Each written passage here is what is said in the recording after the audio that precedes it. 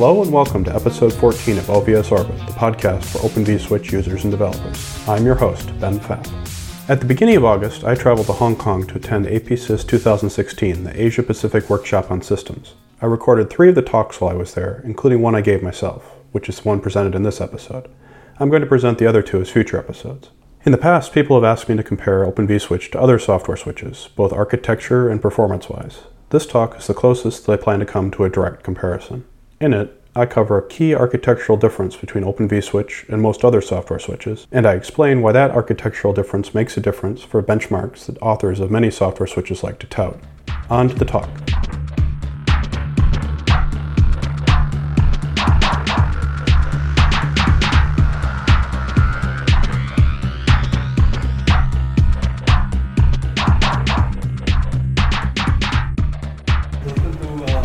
And the session on invited talks from industry. And our first speaker is Dr. Ben Pfaff from VMware. He'll be talking on converging approaches in software switches. So Ben is a lead developer of the Open vSwitch project and led the development effort of the OpenFlow reference implementation. He was a founding employee at Nicira and is currently at VMware. He received his PhD from Stanford University in 2007. Ben has worked in free and open source software projects, including Debian and GNU, for over 20 years. Ben is a senior member of ACM and a fellow of the Open Networking Foundation. I'd just like to add a personal note. Ben and I overlapped a little bit during grad school, and there's a sort of a small hacky thing that I had done, and I just showed it to Ben, and one day he came up and said, I polished it up and I made it available to students. So, really happy to have him here. He's one of the best hackers I know. So, thanks, Ben. Oh, thanks a lot, Saurav.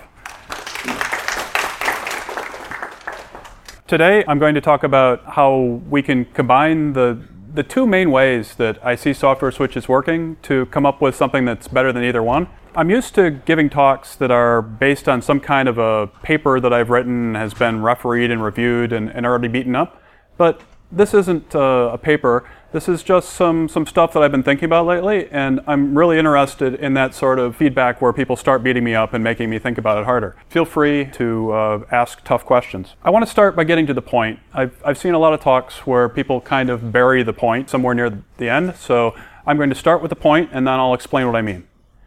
In my experience, there are 2 main ways that people build software switches, and those are code-driven and data-driven.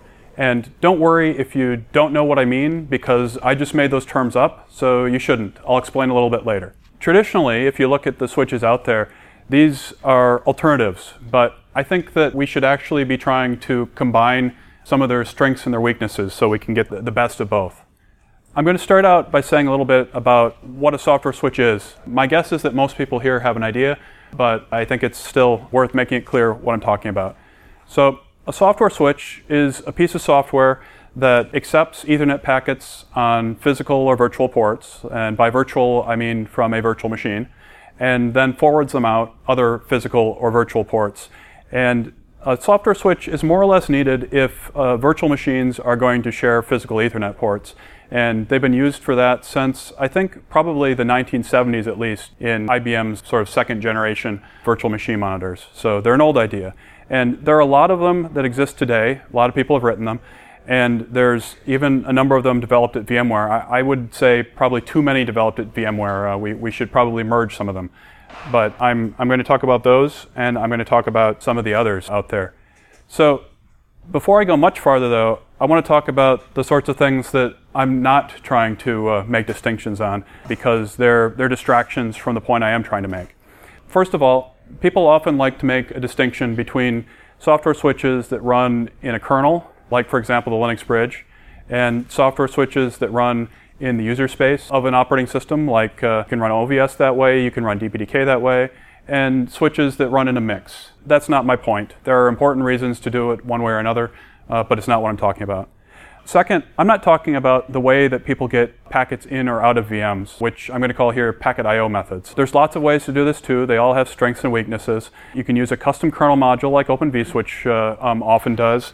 You can use the AF packet sockets that have been there in Linux and before that in BSDs for practically forever.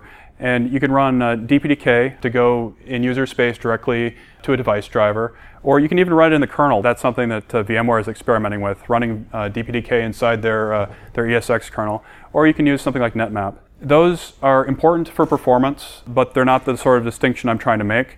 And I just want to add a note there that it's, in my opinion, unfair to compare software switches against packet I/O methods. But you often see it, especially in early announcements about new packet I/O methods. If you look at the original work on NetMap, if you look at some of the original comparisons of DPDK, they compare them against Open vSwitch when, in fact, what they were measuring for their packet I/O method was just the raw packet I/O performance and not any of the actual hard part in Open vSwitch, which is figuring out what to do with the packet, not actually getting it there. Now, let me go back and say what I mean by code-driven and data-driven. Let's start with code-driven. In a code-driven switch pipeline, what we have is a packet comes in, and then we pass it to some function, and then based on the results there, we pass it to some other function, and it might fork, it might iterate, but essentially what you have is something that looks a little like an array of function pointers, and it goes from ingress to egress just by calling functions and passing a packet to them. Now, this method is really, really obvious. In fact, if I was presented with this, I'd probably say, duh, yeah, you can build a switch that way. And it has a really nice advantage that there's loose coupling among all of these functions. You can easily plug in third-party code as one of these functions, and none of the code really has to agree on much except for what struct do you use to represent a packet. If we dig in a little bit farther and look at just one of these stages in our code-driven pipeline, if you look at it, it has a lot of power. It can do anything. It doesn't have to do anything. And there's a fairly obvious relationship between the number of stages that a packet goes through and the latency of putting a packet through the switch. If you look at my graph here, where the numbers are completely made up, the more stages you have, fairly linearly, you have more latency. And maybe some of those stages are expensive, so they actually cost more, or maybe some of them are really cheap, but that's more or less what you end up with. In addition, since you hardly have anything that's actually running outside of these calls to the functions, there's hardly any fixed per packet overhead, because that's very lightweight to just call a bunch of functions. And that means that if you have a null pipeline, one that has, say, 0 stages or 1 stage, your switch is going to be very, very fast, because at that point, you're just stripped down to the cost of the packet I/O method. The cost of forwarding a packet is the cost of receiving a packet, and then the cost of sending a packet. These switches are ubiquitous. There's a Linux bridge, which works less like this, and you can layer various things on top of it, like IP tables, like EB tables, and each of those is essentially another function that gets called and will increase the latency of every packet to forwarding. A more academic example that's a real classic is Click. Click has a reputation for being kind of slow these days. I don't know whether that just means that it was designed in an earlier time where you optimize for different things, or whether it just means that that wasn't an important aspect of its design. The vSphere distributed switch, or VDS, that comes with vSphere it works very much like this. I kind of wish that it was open source, because it would be a really great example of how this sort of code is written. It calls these stages internally I/O chains, and they're really just a linear list of stuff that of functions that get called on a packet when it goes to or from a VM. There's a newer switch that's in VMware's new NSX Transformers product called the NSX Edge switch, and this one was built from the ground up using DPDK, and I'll have a little more to say about that later. There's VPP, which Cisco recently open sourced, and that one has a reputation for being very, very fast. I'm not sure whether that comes down to packet I/O methods or something else. And then finally, a little more research-oriented, there's BESS, the Berkeley Extensible Software Switch, if I understand right, although it's a little confusing because its website says that it's not a software switch, so I don't know who to believe. This was in the official VMware template, and I just love the slide, but I don't have anything to say about it, so I'll move on. I've talked about code-driven switches. Now I want to talk about what's almost the opposite, a data-driven switch. In a data-driven switch, you don't have your stages as code, you have them as data. In practice, that usually means something like a flow table, which is a series of sort of match action rules, where the match says packets that look like this, execute this action on it, And the rules are ordered so that the one that comes first, the one that has the highest priority, is selected if more than one matches. The basic look of the thing is much the same as with the code-driven switch, except that you've got data in each of these boxes instead of code. You also have on the side some sort of a code engine, and the code engine is responsible for sequencing the packets through each of these data stages. And in addition, this code engine at the beginning of the pipeline has to put the packet through some sort of a parser that extracts all the headers from it. This has a lot of disadvantages compared to a code-driven switch. For one thing, it's pretty unnatural for programmers to write their programs in terms of this series of data tables and rules. Programmers like to write code, and they're good at it. So why would we do this to them? Second, it's limited by the code engine. If your code engine only knows how to do certain things and you want to do something it can't, then you'll have to extend the code engine. And finally, this parsing step at the beginning, that can be expensive, especially if it's parsing fields that you don't actually care about in whatever the switch is doing right now.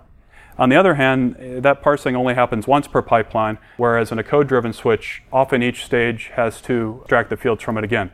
So I've listed a lot of disadvantages. Why would you ever build a switch this way? So the answer is that a data-driven switch is something where you can do very effective caching. If you go and you look at my NSDI 2015 paper, it'll give a lot of details on how you can take this whole series of data stages and you can do a sort of lazy cross-producting on them.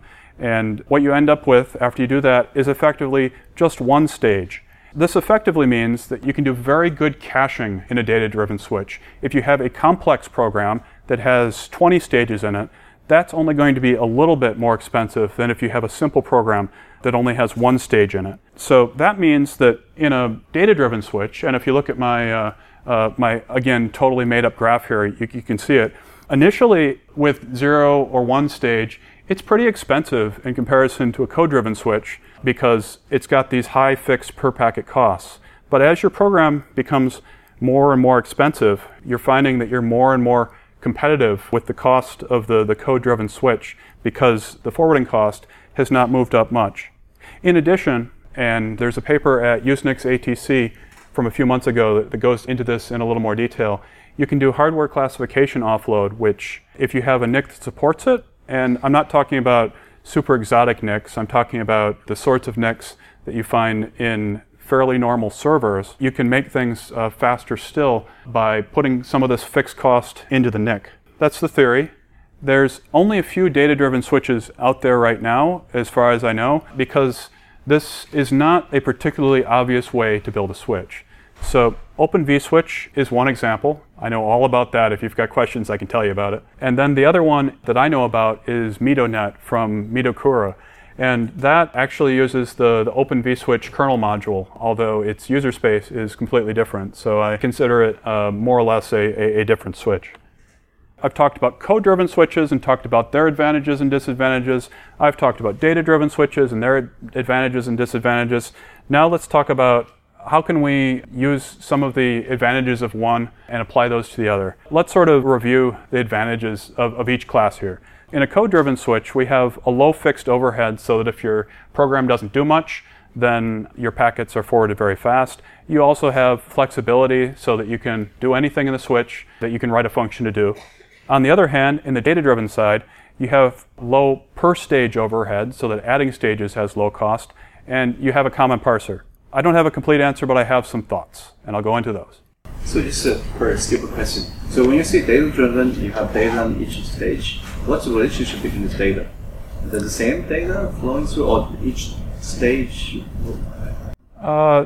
So let's see. Code-driven for each stage, I can understand it's processing applied to the packet, right?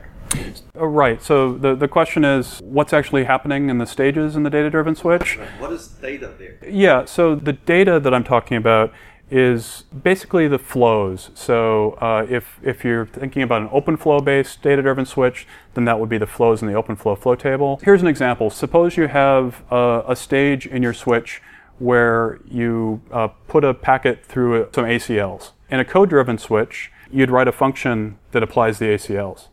In the data-driven switch, you would have a flow table that actually represents the ACLs, and the code engine would go through that table. You can express almost all packet forwarding in terms of OpenFlow-like flows that look a lot like ACLs. They're basically if-then type constructions. If the packet has the multicast bit set, then flood it to all the ports. If the packet came in on this VLAN, then only consider the ports that have that VLAN trunked. What's the relation between data on the two stages, right? One after another. What's the data related to each other? What's the relationship between them? The relationship between stages is just that it's an ordering. So you apply one stage and then the next. You apply order to action, right? Action is code, right? Why I have difficulty kind of understand, like you have ordering for the data stages. Some action happen each stage. Right. So those actions are ones that are limited. For example, you might have some actions to modify fields. You might have some actions to skip to another stage. You might have an action to do nothing and effectively drop the packet. The actions aren't arbitrary code. The advantage there is that you can have something at a high level that does effective caching. I feel like I'm not doing a good job of communicating here. Different functions being applied to different parts of the packet, or well, different whatever parts of the data stream. The stages are applied in order for each packet, just as for a code-driven switch, each packet passes through these sets of functions one by one.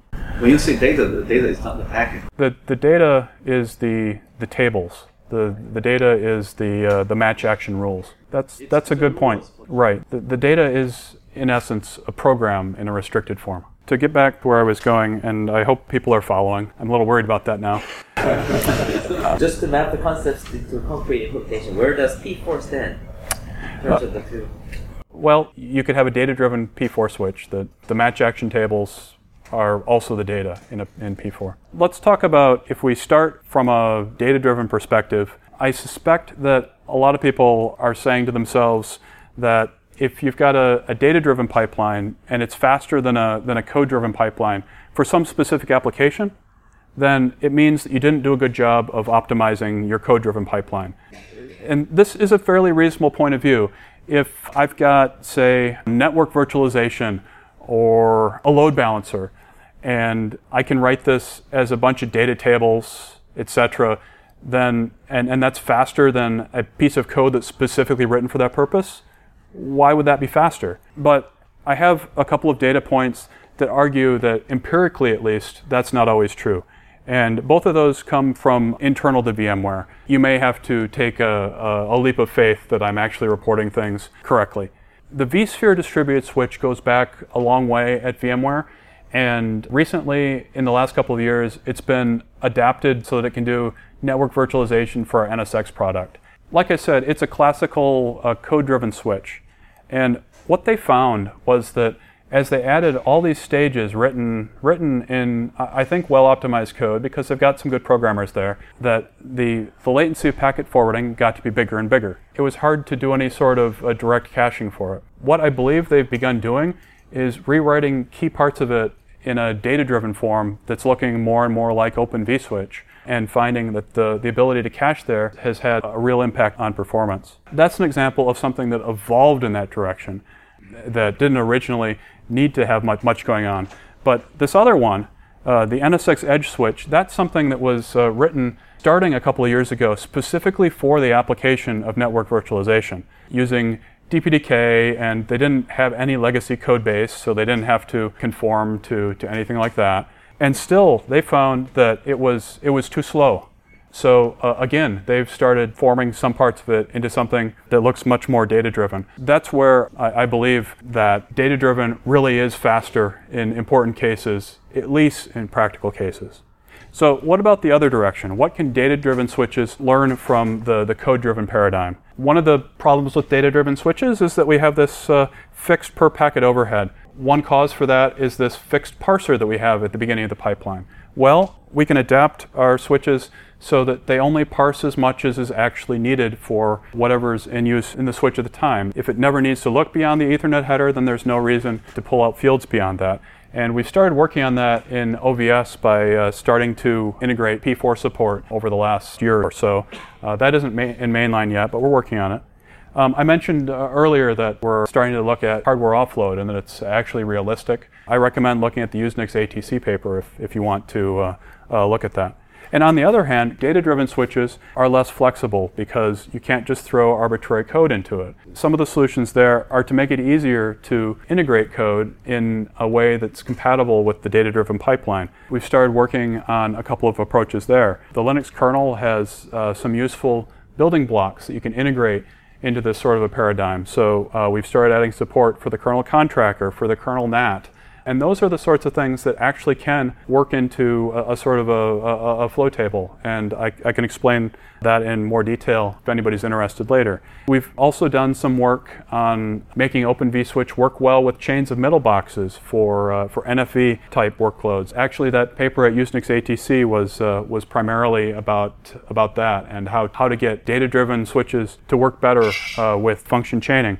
Those are some of the thoughts I've had. I hope that this is a useful categorization that people can apply to software switching. And what I really want is to point out that there are these two different approaches and that they originally, to me at least, seemed very far apart. But if they both move in the other direction, we may end up with something better than either one by itself. Thank you.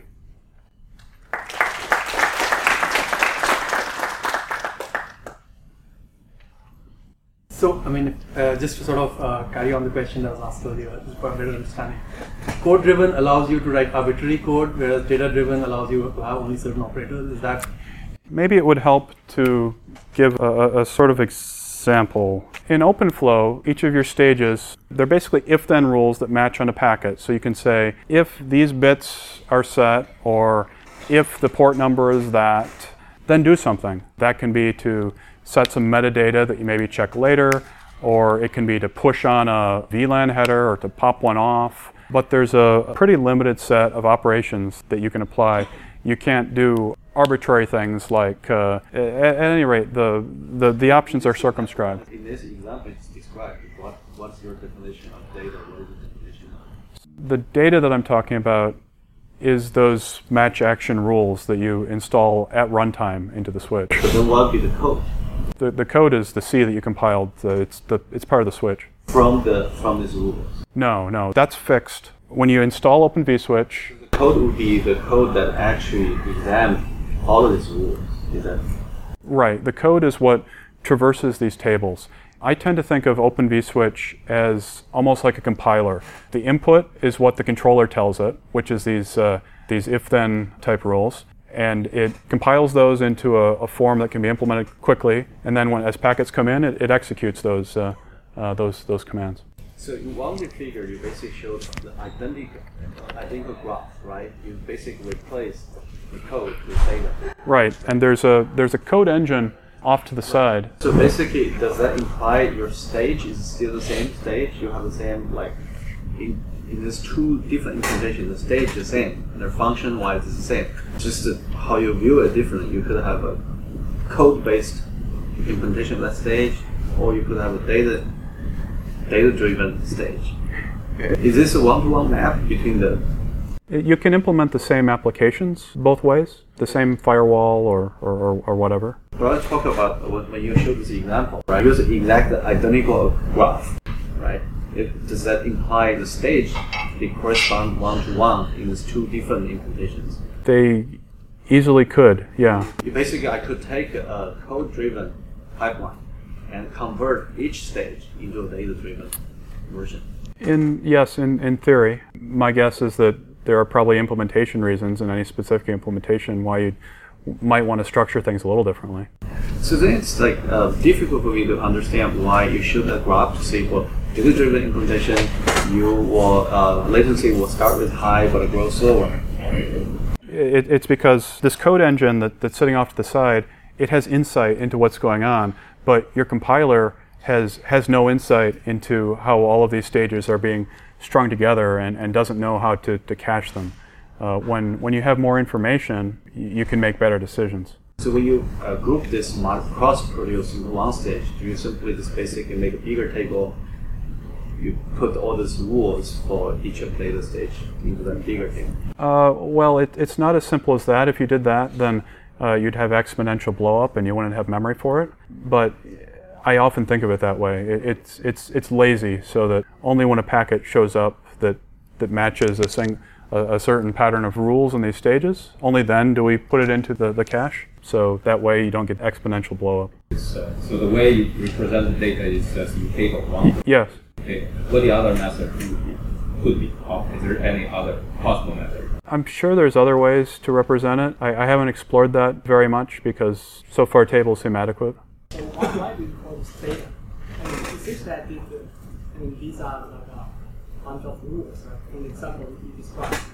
So each like match these ports and then go to that another one. So why? Well, if you wanted to call it, I don't know, a table-driven or flow-driven, I'd be happy with that. I didn't realize that calling it data would cause so much consternation, but it's good to know.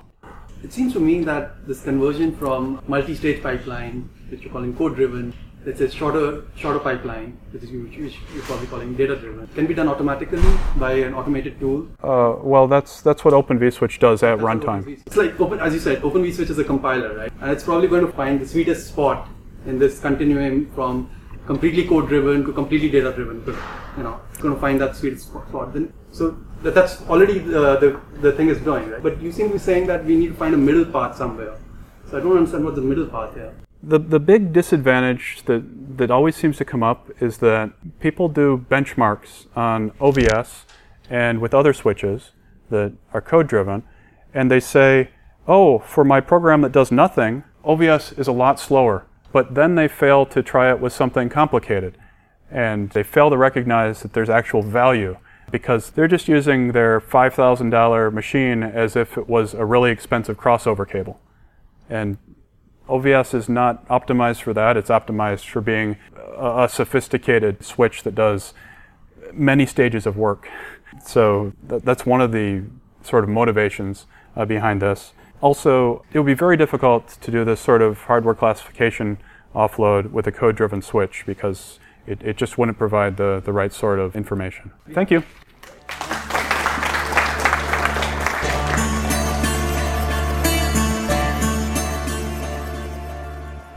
OVS Orbit is edited and produced by Ben Pfaff using Audacity audio editing software and released under the Creative Commons Unported 3.0 license. The intro music in this episode is Drive by Alex Baroza, the bumper is Yeah And by Spec, and the outro is Space Bazooka by Kirkoid. All of the music is also licensed under the Creative Commons Attribution 3.0 Unported license. For more information about Open vSwitch and OVS Orbit, please visit openvswitch.org.